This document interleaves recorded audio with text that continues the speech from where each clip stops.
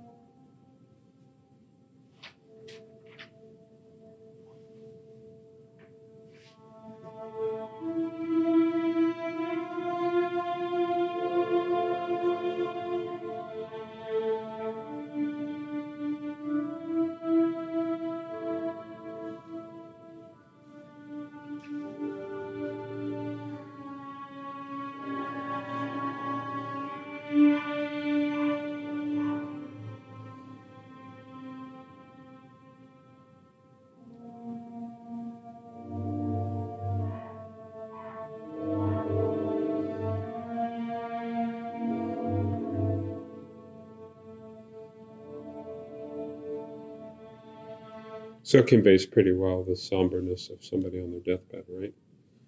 And he prays. And I'm going through this because this is a huge work now, right? This is played at major festivals around the world by great orchestras. And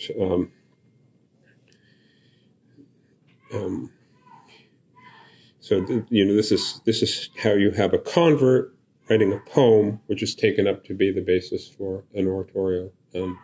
Now it's, people meditate on this during.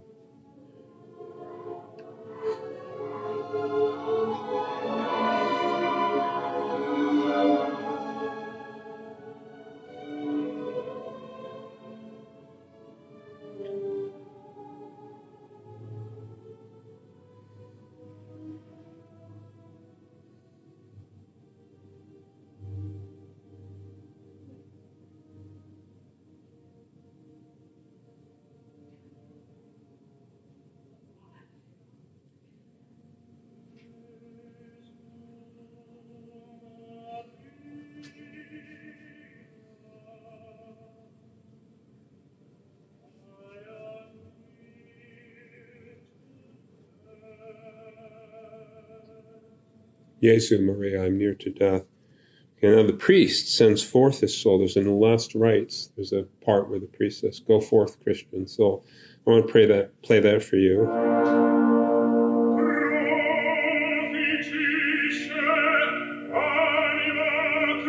It's the priest.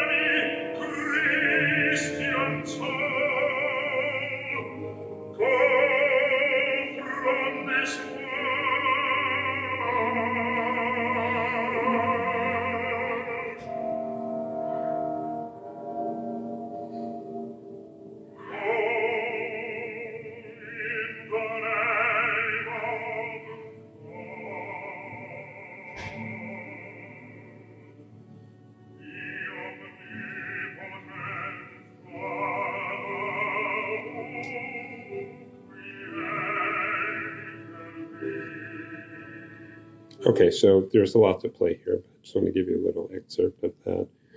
We'll go ahead to so the first part is last rites on his deathbed. The second part is he's died. And I just want to just give you the flavor of the second part, because the peace and the beauty of this is really extraordinary that Elgar evokes.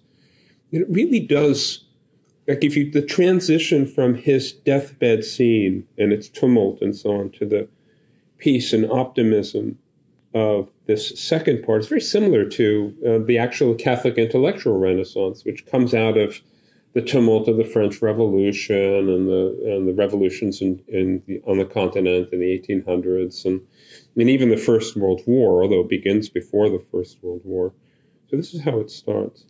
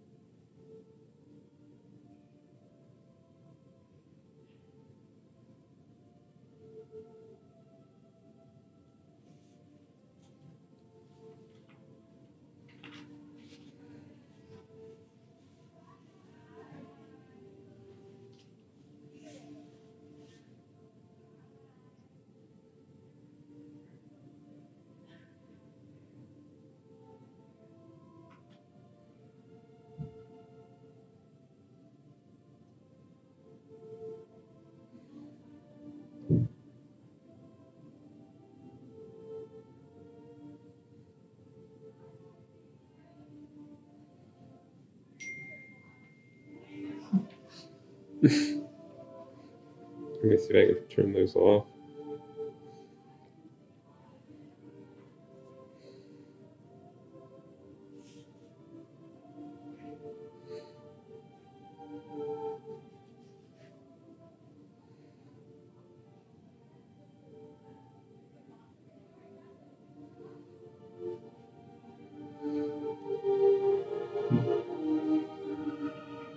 All right, so the last thing from this, and nothing is going to happen very quickly in this oratorio, so if you're used to rock and roll and jazz, it's not going to grab you in quite the same way, but there's so just before the soul reaches the throne of God, it goes past the fifth choir of angelicals, and the text for Newman's poem here, Praise to the Holiest in the Heights, is used as a hymn text in church, and you may have encountered it before, but this is the original, that's the original words, but the first musical setting was actually Elgar's Dream of Gerontius. So let's, let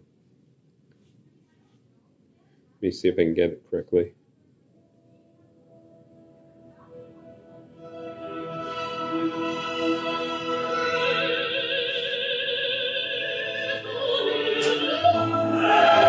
Here it is.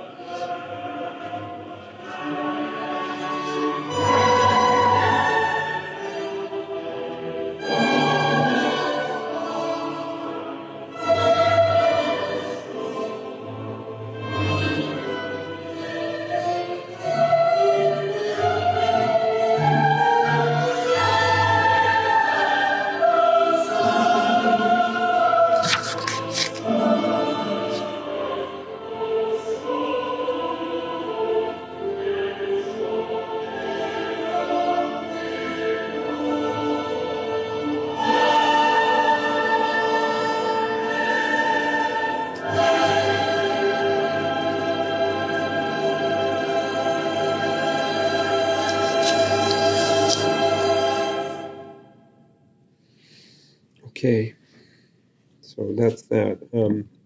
Well, that's my introduction to this. 1900, Newman's conversion, Elgar taking this up, and kind of a casebook study of how one might influence the culture. And this really great work, which belongs now to the mainstream classical repertoire. So I see that I sent the wrong document to Michael Brown by mistake. I did it from my iPhone. I wanted to send a syllabus of course that I taught with Michael Novak once on this, and I sent instead earlier outline of notes for this talk. So anyway, you have some notes in front of you. And all right, so what is this Catholic intellectual renaissance of the 20th century, and why is it important? Well, a remarkable flowering, as I say in the handout, of contributions to art, music, literature, and philosophy in the early to mid, or maybe you could go as late as 1980, maybe 20th century, originating in France, the main pulse of it.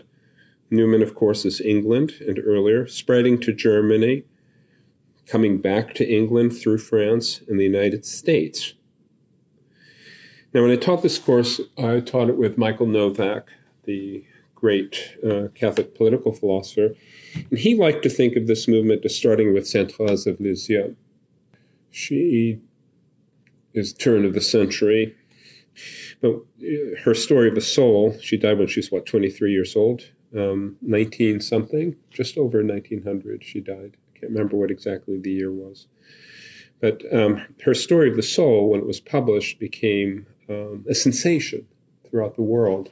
And in Catholic churches, the statue of Sainte Thérèse of Lisieux and her habit, carrying flowers and maybe a cross, right? Almost every church in Europe had a shrine to her. And it's hard for us to imagine, go back in time and think about how appealing she was as a saint. Right, so Novak would say, well, you really can't think of this movement without thinking about her spirituality. And I've been reading her L'Histoire d'un homme recently, and reading it for the first time in French, and it's just, her language is just extraordinary. There's a kind of exquisite childlike beauty to her soul. She taught a spirituality of Christianity, of this practice of the spiritual childhood, which, like childhood, is new. Like childhood is a time of growth and birth, right? So it's that, and we'll see, it's that return to the intimate, to the small in the eyes of the world, to the beautiful in the presence of God, little flower, which is kind of at the heart of this whole movement. Now, what are some of the causes? Well, in the end, what causes a Renaissance? What caused the Italian Renaissance? What caused the great golden period of Athens, for example? We don't really know. It's a mystery, right? But here are things I might point to, as on the handout, the encyclical of Leo XIII, Aeterni Patris, which contributed to the revival of neo-scholastic philosophy. I think every good Renaissance needs a strong philosophical and doctrinal skeleton, so to speak, or foundation, and that was provided by neo-scholasticism.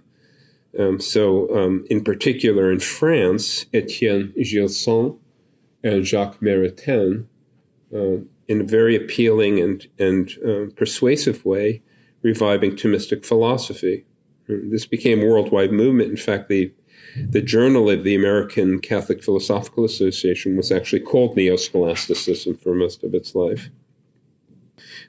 Second point, as I said, the effects of the simple spirituality of Sainte Thérèse of Lisieux.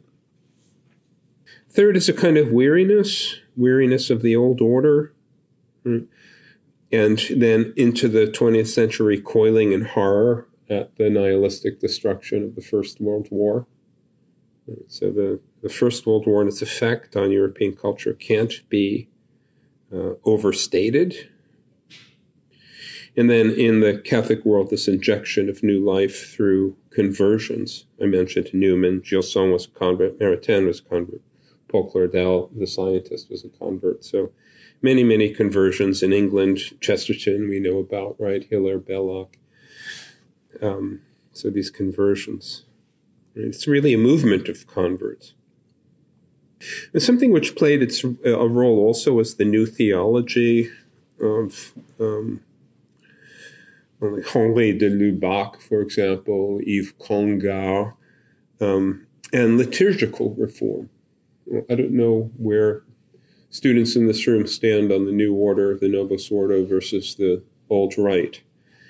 But the Old Rite was quite routinized in the middle of the 20th century. And the movement towards liturgical reform was extremely important. It kind of was like form and substance. It went along with a reform within the church, return to the sources, ressourcement, very important, and finding its full flower in the First Vatican Council. So I would advise you to go a little bit slowly if you're disposed to write off the Novus Ordo. It is deeply bound up with what we're talking about this evening, this liturgical reform. And abuse doesn't take away use. The fact that the Novus Ordo has been so irreverently used doesn't mean that it doesn't have. I mean, great Saint Pope John Paul II never celebrated Mass in anything except the Novus Ordo. But I would, challenge you to look at some of those videos and say, well, there's anything lacking in mystery, beauty, or reverence in any of his Masses. I don't think so. Okay. I want to say this, that unless you step back and look at it as a whole, you're going to miss it. Because the standard lines of intellectual history and the development of disciplines taught in college classes will actually not capture the thing. You have to, you get like little points, but you never assemble those points together into a picture.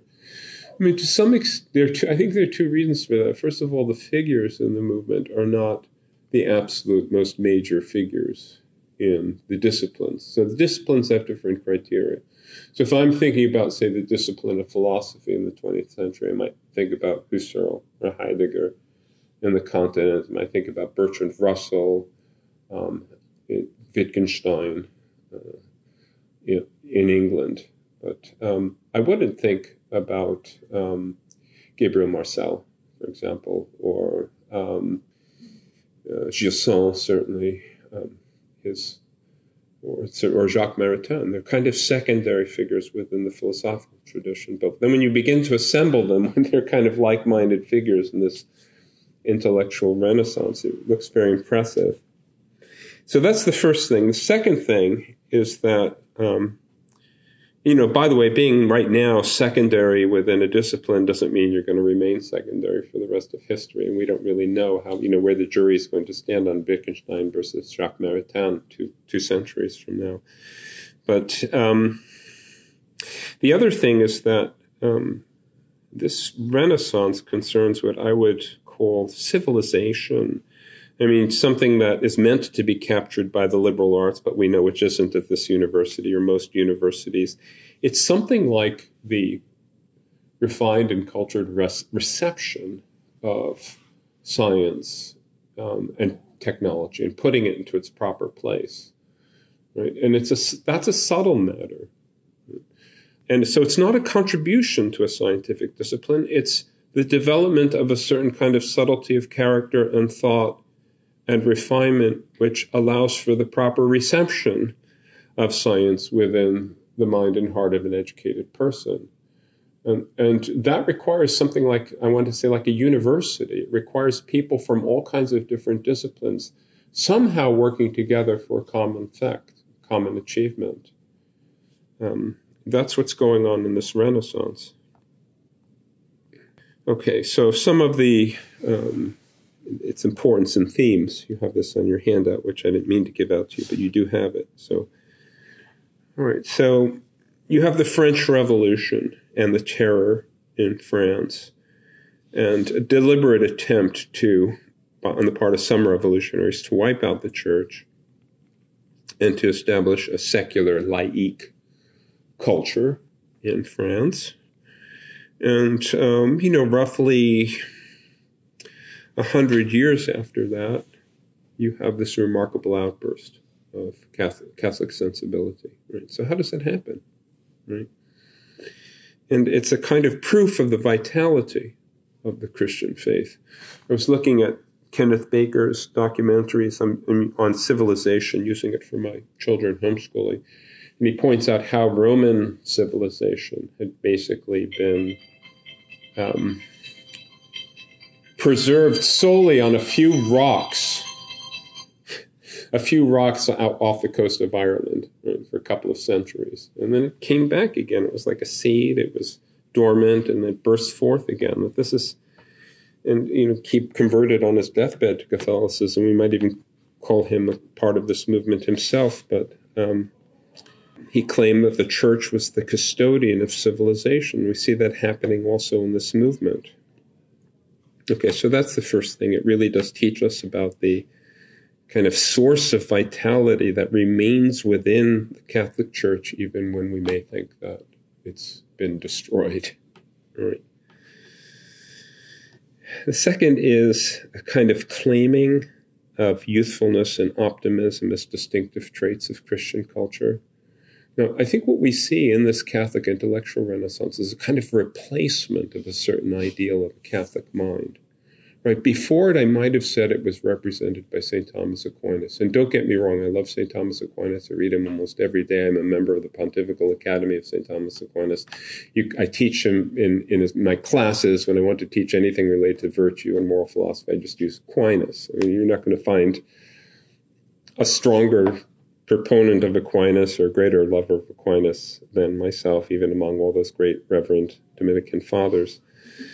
Nonetheless, I don't think, although Aquinas is a necessary foundation, I think, to a contemporary Catholic intellectual, I don't think that Aquinas represents, so to speak, the best type of a vibrant Catholic mind best able to contribute to evangelization and conversion in the contemporary world.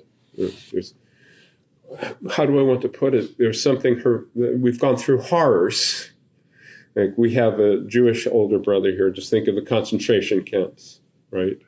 They didn't exist before 1200 when Aquinas wrote. We've gone through the horrors of the concentration camps, the great wars, dehumanizations. We have various types of subjection of the human person. And so there needs to be a certain kind of grittiness, a certain kind of savvy, a certain kind of familiarity with ugliness and evil and suffering, I think, which maybe wasn't the best in an earlier age, but I think it is, so to speak, necessary equipment today. Not such as to get you depressed and turn you into a nihilist, like a modern artist who just paints ugly things, but it can't shock you. I mean, that has to be sort of, you have to expect, it shouldn't surprise you in your fellow man if you see the effects of this. Right?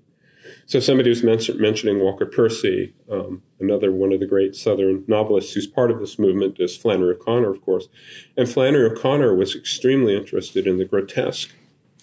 And she thought that the grotesque was incarnational, that it reflected something deep about the human condition, and that we shouldn't pretend that Christianity is a matter of just feeling nice and being nice. So after all, the cross is grotesque.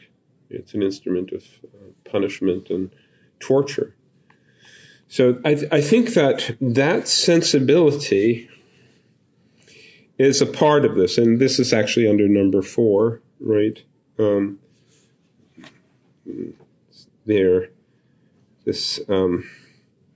there's some kind of, somehow the ordinary, even the grotesque, is shot through with a certain divinity. Right, this is really important.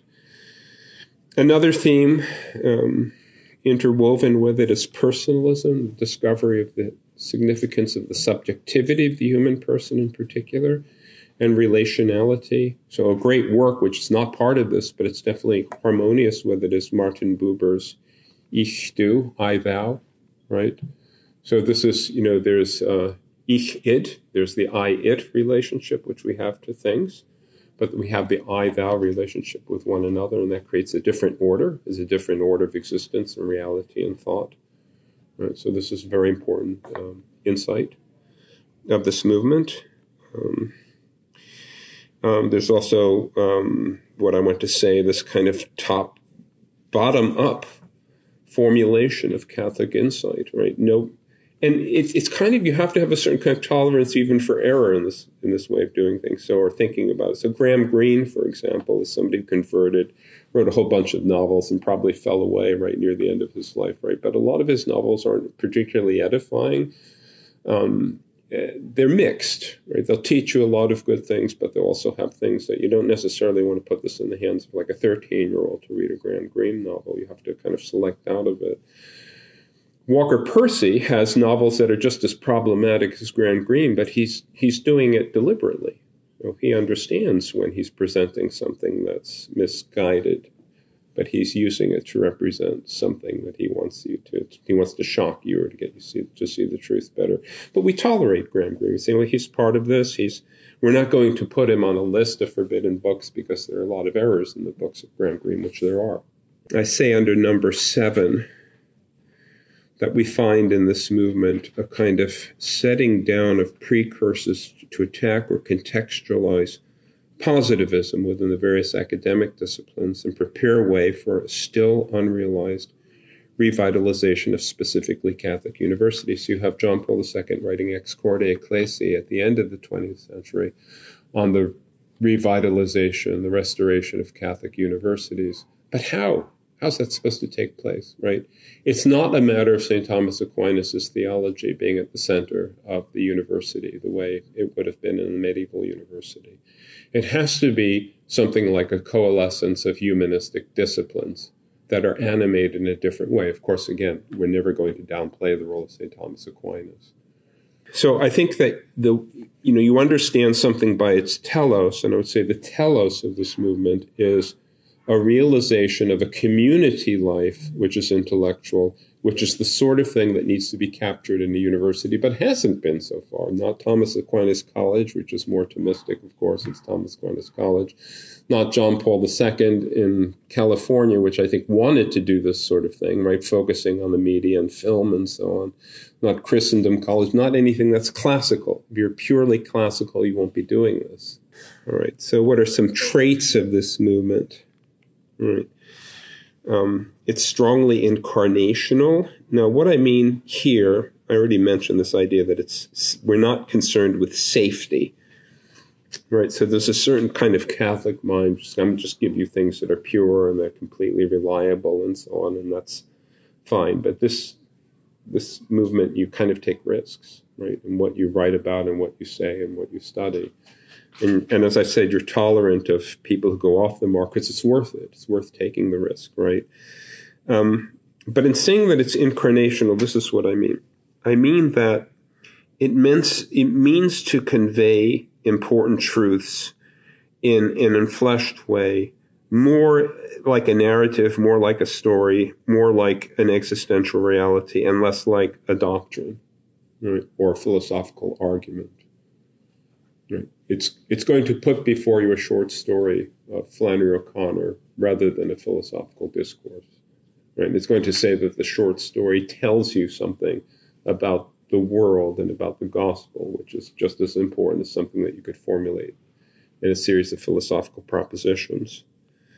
Pity and pathos, it's marked by a deep attempt to recover that something like human nature and to figure it out and to feel great kind of sympathy for the human condition, just like we believe our Savior looked with pity upon the human race in its weakness and sin and didn't reject us for that reason, but sought us out. Right? So this is a kind of cultural movement which sees the weakness and the error and the folly and the ugliness of human nature, but doesn't flee on account of that, but wants to go towards it, right? And try to provide some kind of remedy.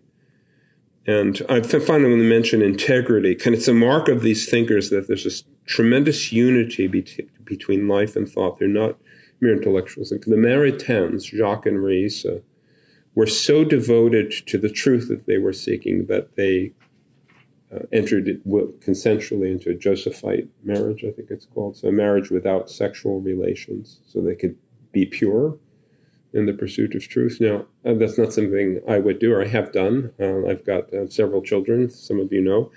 But nonetheless, there's a tremendous integrity there, unity between thought and life. Charles Péguy died in the first Battle of the Marne. He wrote a poem about a certain kind of heroism of laying down one's life for one's ideal, and he actually gave up his life fighting the Germans in the first Battle of the Marne, World War I.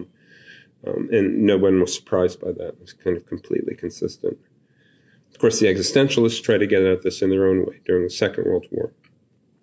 Okay, some main works of the movement. I'm going to have to send this to you because I sent the wrong thing to print out to Michael Brown.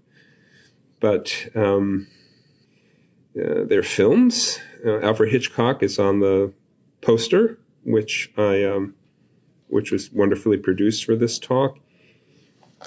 On his deathbed, he converted to Catholicism, but there are Catholic themes in his movies. Some of you probably know I Confess, right? And The Wrong Man is deeply Catholic in its themes. There's a wonderful movie of Bernanos' novel, Diary of a Country Priest. Of course, there's the great high period of kind of Catholic portrayal in Hollywood in the 1950s, which is kind of the result of this movement as well. So I want to, I feel a bit of a loss here because I don't have the syllabus, and that's my mistake, but I also have a list of everybody in different countries who would be counted as part of this movement to get to know, and there are links in the syllabus for various pieces that you could look at. But why don't I play another piece of music for you? This is from the Dialogue des Carmélites. Now, this itself is based on a book by Gertrude von de Fort, I think is her name, song At the Scaffold. And it's about a true story about a convent of nuns during the French Revolution. The convent is closed, the nuns are arrested, and they're eventually marched to the guillotine.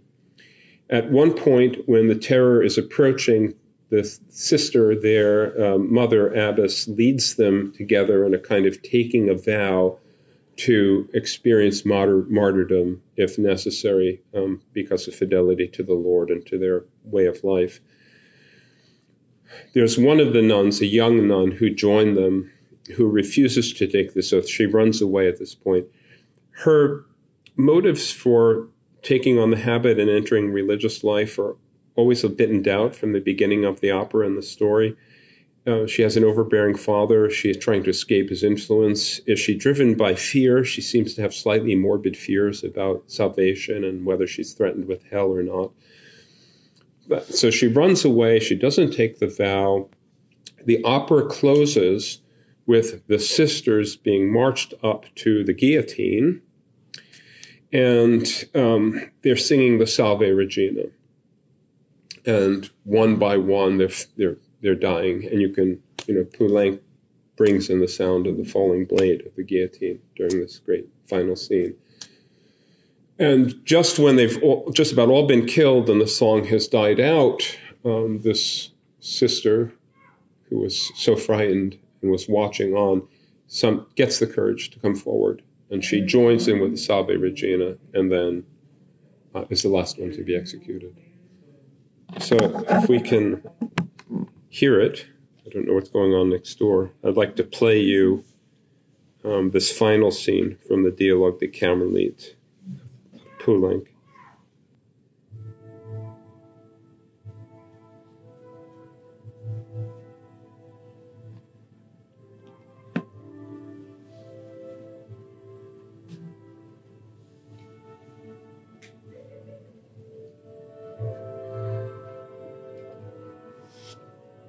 I forgot to say, this is performed at the Met on a regular basis, and the University of Maryland performed it a few years ago. Did anyone see the posters for that or attend it? So this is another example of great work of Catholic art, which deeply informed by spirituality and prayer, and which is part of, so to speak, the common cultural inheritance now of the human race.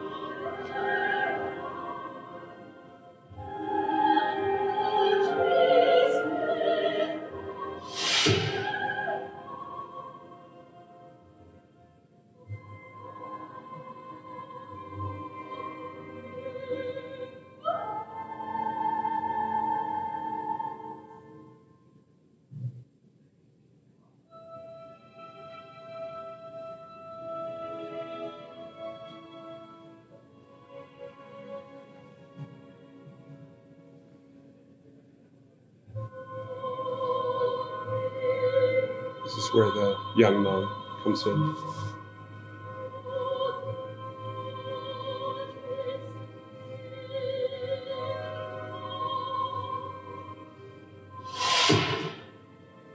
Maybe not.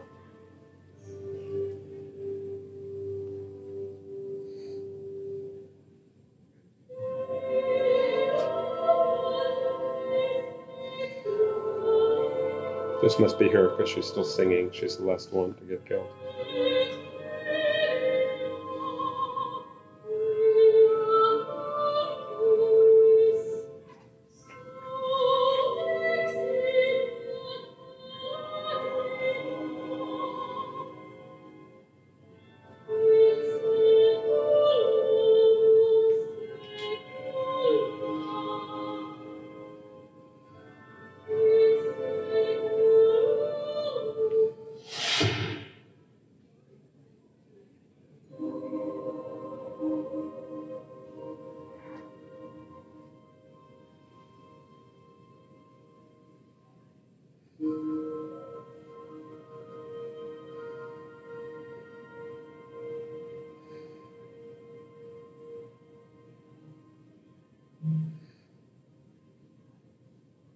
Well, that's the final scene. Okay, so you may wonder, where should I go if I want to start reading about this Catholic intellectual renaissance? Robert Royal has written a book about the movement. I can't remember the title of the book, but you can find it on Amazon. Evelyn Waugh, Brideshead Revisited, is a novel that I would recommend right away. He's part of this movement. I might recommend something by Jacques Maritain. Three Reformers is what I would pick. It's my first book of Jacques Maritain. It's on Descartes, Rousseau, and Luther.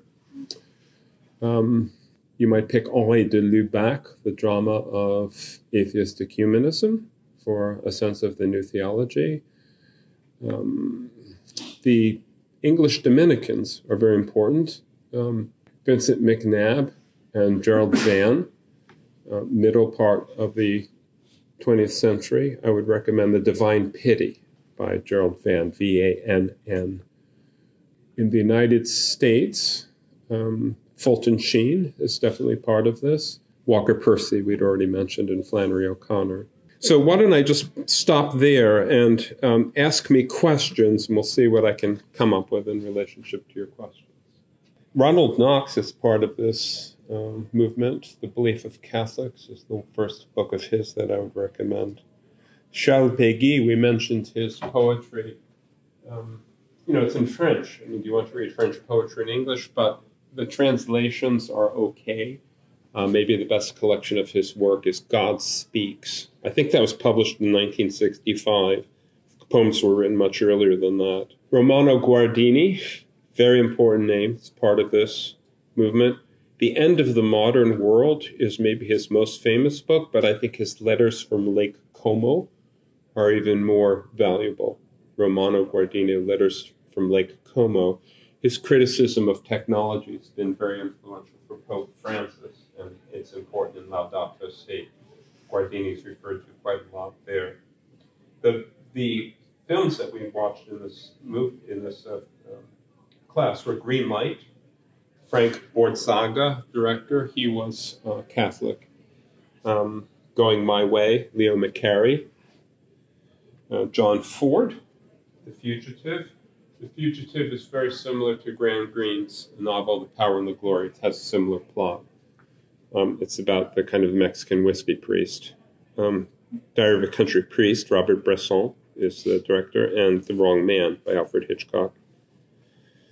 Amintore Fanfari is an Italian political philosopher who's part of this movement. He wrote a book called Catholicism, Capitalism, and Protestantism, which was published in 1935, which is really unknown, but quite significant. And then we did include a little bit of science. Pierre Duhem, does that mean anything to you? D-U-H-E-M. He's one of the great philosophers of science from the 20th century. And then Lemaitre, Georges Lemaitre, he was a priest at the Foundations of Cosmology, colleague of Einstein. I believe you know the story about Einstein when he formulated general relativity, realized that there was nothing to keep the universe from expanding or contracting. So he added the cosmological constant, which would keep the universe stable. And he later called that his worst mistake, because of course it was wrong. But Lemaitre criticized him for that, and he thought that the natural conclusion was an expanding universe. So the Catholic priest was correct on that. And finally, there's a great priest, Stanley Jaki, J-A-K-I, he flourished in the middle part of the 20th century. He could be counted as part of this movement as well. But he wrote a book called The Savior of Science, and how modern science was born out of a Christian sensibility. So it's many great scientists in the late 19th and 20th century who were Catholic, but Jaki's account kind of ties them all together. So these are some of the names that are on here, and I'll just also, we have a list of people from various countries. France, Pierre Duhem, Léon Blois, Charles Péguy, Paul Claudel, Georges Bernanos, François Mauriac, Robert Bresson, Alexis Carrel, Gabriel Marcel, Henri de Lubac, Etienne Gilson, Jacques Maritain, Jérôme Lejeune, Maurice Duruflé, the great composer. The United States, Fulton Sheen, John Courtney Murray, Thomas Merton, Leo McCarey, John Ford, Alfred Hitchcock, Frank Capra, Frank Borzaga, William F. Buckley, Claire Booth Luce, Avery Cardinal Dulles, Stanley Yockey, Flannery O'Connor, Walker Percy, Russell Kirk, Michael Novak, Ralph McInerney, Richard John Newhouse, Antonin Scalia, Robert Bork. I think they should be added on to the end of that movement. In Great Britain, Jared Manley Hopkins, Robert Hugh Benson, Father Vincent McNabb, mentioned already, G.K. Chesterton, Hilaire Belloc, Sir Arnold Lunn, Monsignor Knox, Evelyn Waugh, Graham Greene, Tolkien, Christopher Dawson, Roy Campbell, Malcolm Muggeridge, Sir John Eccles, E.F. Schumacher of Smallest Beautiful fame, and Elizabeth Anscombe. Let's not forget her husband, Peter Gage. Germany, Gertrude von Lefort, Karl Adam, Edith Stein, Max Scheler. He had a Catholic period. Elizabeth Langeser, Erich Maria Remarque, Carl Stern, Romano Guardini, Joseph Pieper, Hans Ur von Balthasar, Joseph Ratzinger, and Wilhelm Röpke.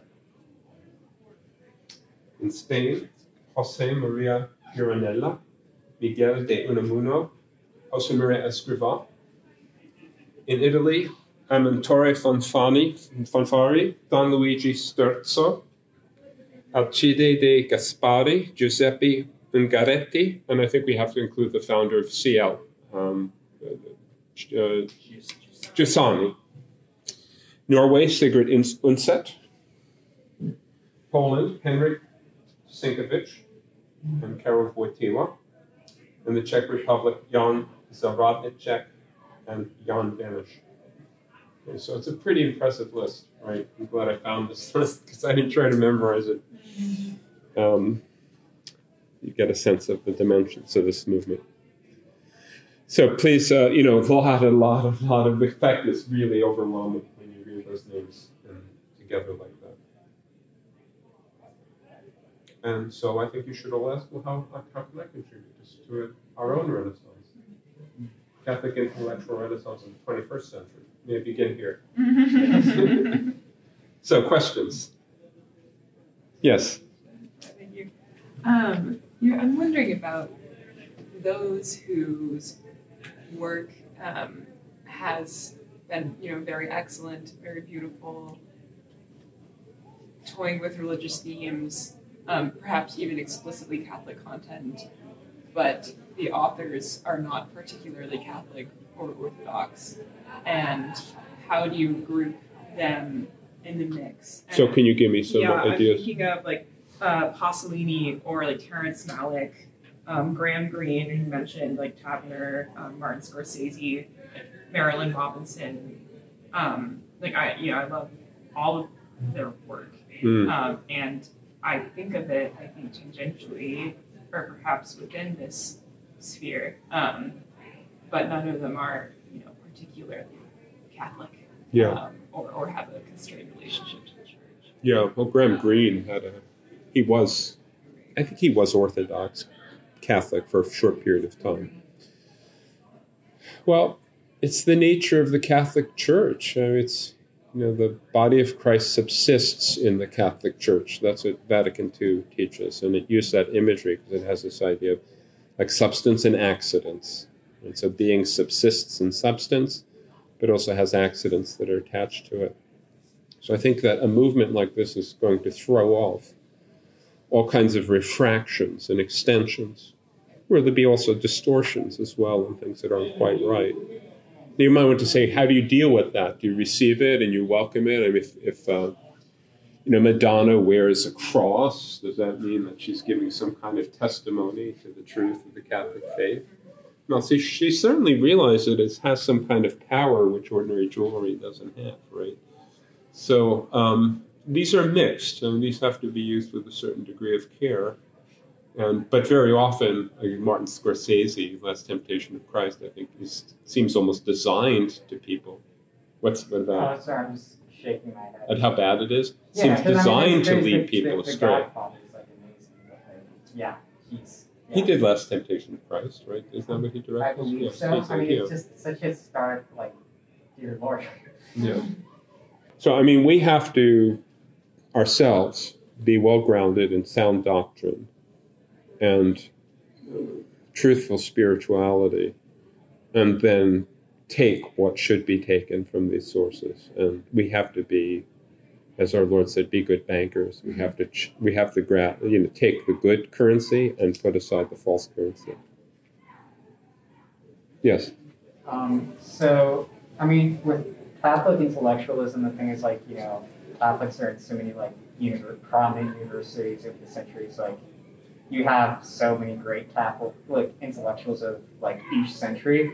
Would you say that you would consider, like, this is sort of, like, the highlight of Catholic people in the 20th century? Or do you think there actually is, like, a genuine renaissance that we have lacking in the 1700s and 1800s, and we have this explosion of extremely strong Catholic philosophy that separates itself from the previous, like, relatively recent centuries? Well, that's a great question. So I do think that so you're saying, is this just one of many renaissances, or is it noteworthy because there was discontinuity which came before, and so we take it to be a segmented, separable phenomenon, whereas what happened is an attack of secularism maybe in the late 1800s, and this survived or something. No, because here I think that throughout history, the main Catholic intellectuals have been clerics, or monks, priests. Even members of universities tended to be quasi-clerical. I mean, until 1900, you had to resign your fellowship at Oxford, Cambridge if you got married. So it was very closely connected to a certain mode of life. Whereas this movement is marked for being a lay movement, I think. And it's also, not given any direction, except, the exception is Aeterni Patris of Leo XIII. And in response to that, certain clerics like Cardinal Mercier in Belgium started institutes to study Thomistic philosophy. And there's some sense in which, but then if you look at the history of Gilson and Maritain, they're actually studying with Bergson. And there's no direct connection between Aeterni Patris and their conversion and becoming deeply interested in Thomas Aquinas. It looks as though it's a separate thing. It looks like it's its own inspiration. So it's this kind of bottom-up character to it, and that it's among the laity. This does seem to be distinctive of it. In the back first, and then Sam. So the whole thing about it being a movement of converts, Yes. why do you think that happened? And did the church, at the time, the Pope and all the actual clergy, did they support all of these lay people, or were they a little more against it because it seemed too modern, too gritty? I don't know. What was the opinion of the actual church? Right. So that's a great question. Well, it's similar to Michael's question, because you get converts because there's been some kind of persecution or secularization, right? So if you had a completely Catholic Europe, you're not going to have a lot of converts, right? If you have a Protestantized Europe and a Europe affected by atheism and disaffection with Christianity, then you'll have converts, right? So not all of them were lay persons. John Henry Newman was a convert who was not a lay person. He was ordained a Catholic priest soon after he converted. He had been an Anglican priest. But Newman is interesting because he was actually rejected by the theological establishment in Rome. He wasn't scholastic. He wasn't in his manner or method or findings. A lot of his things seemed to savor of a certain kind of probabilism as a forerunner of modernism. Well, Newman is so easily taken up today and used by people who are misguided and modernistic in their philosophy. So it's easy to see that in Newman, even though it wasn't actually in Newman. But Newman's a great example. I mean, his manner of preaching is so English. It's so, right? It takes... Newman wrote a sermon where he talks about what was lost to the church by England's departure from the Catholic Church under the Henry VIII, and that a kind of reconversion of England would bring back an English sensibility, which would benefit Catholicism in ways X, Y, and Z. He says, well, he was one of the first persons to do that, really. But you're right, it was resisted at the start, and not really welcomed, I think. And I'm not even sure it's welcome today in a certain sense. I mean, right? I mean, popes and bishops do their own thing, right? Sigrid Undset didn't need a bishop to tell her to write anything, and she also, I mean, even today, the seeking of the imprimatur and the nihil obstat is kind of obsolete. I mean, people aren't even going to the bishops for approval of their doctrinal positions in their books. Did I answer your question? Yeah, I guess it's like you kind of have to keep them separate to a point, because like the papacy and clergy like have to remain kind of stoic, and they can't really get into all the. I'm going to say this: you have a entirely different. It'd be worth in common thinking about this here. An entirely different frame of mind if you have somebody who had been, say, a fairly kind of flagrant atheist who becomes a Catholic. It's like, I am now in a kind of betraying the world. I'm now taking these gifts of the world, which I exalted in, and I'm bringing them captive to the church, right? So you have a kind of distinctive mentality. Like, you've taken this captive and you're bringing it to our Lord. And you're also, in a certain sense, savvy. You kind of know it from the inside, right? Certainly somebody who's, cradle Catholic and never lapses into mortal sin is wonderful. And we can all kind of hope that, we could be like that, or our children could be like that. But the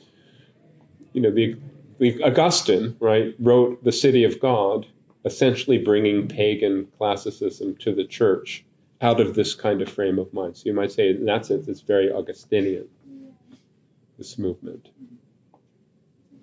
Yes, Michael. Sorry, I have to cut the questions short. Okay.